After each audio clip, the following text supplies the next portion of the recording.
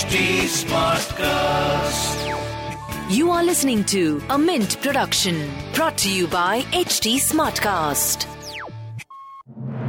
Good morning. You're listening to Mint Business News with me, Gopika Gopakumar. Here are the main headlines this morning.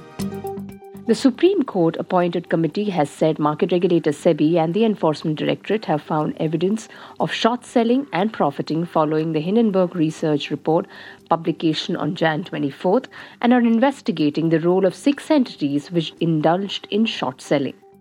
National Company Law Tribunal in Mumbai rejected IDBI Bank's insolvency plea against Zee Entertainment, paving the way for the media company's merger with rival Sony Entertainment.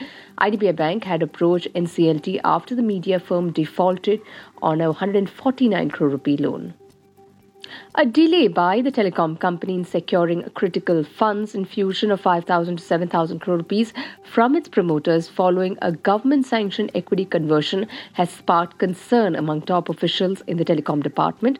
Officials are concerned about Vodafone Idea's ability to raise funds from external sources when the infusion of funds from the promoter entities is yet to take place.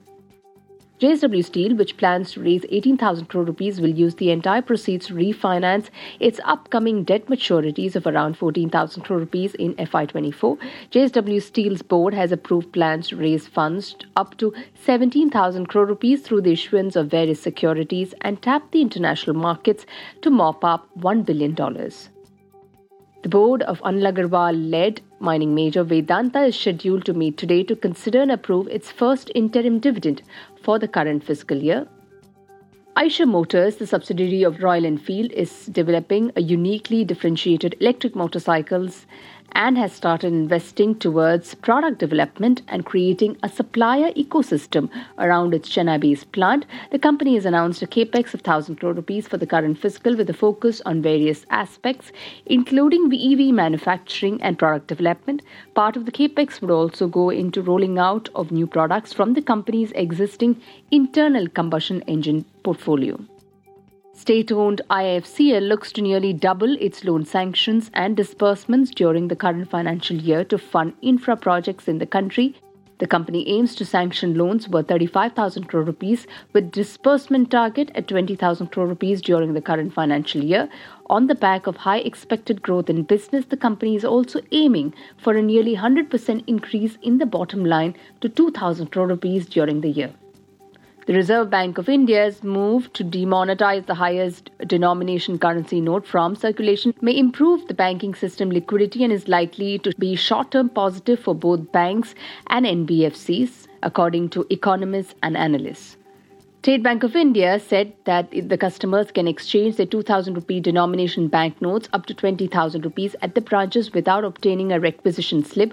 Also, no identity proof shall be required to be submitted by the tenderer at the time of exchange of notes. Moving on to markets, equity benchmark indices climbed in early trade today amid rally in Asian markets along with buying in index heavyweight IT counters and Reliance Industries. The 30-share BSE Sensex climbed 146 points to 61,876 in early trade.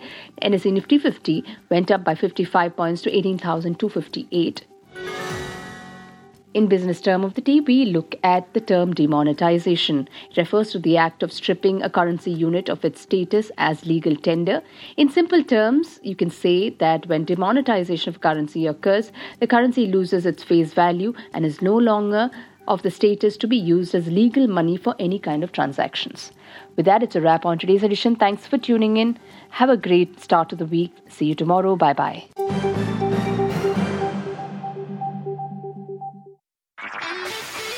This was a Mint production brought to you by HT Smartcast. HT Smartcast.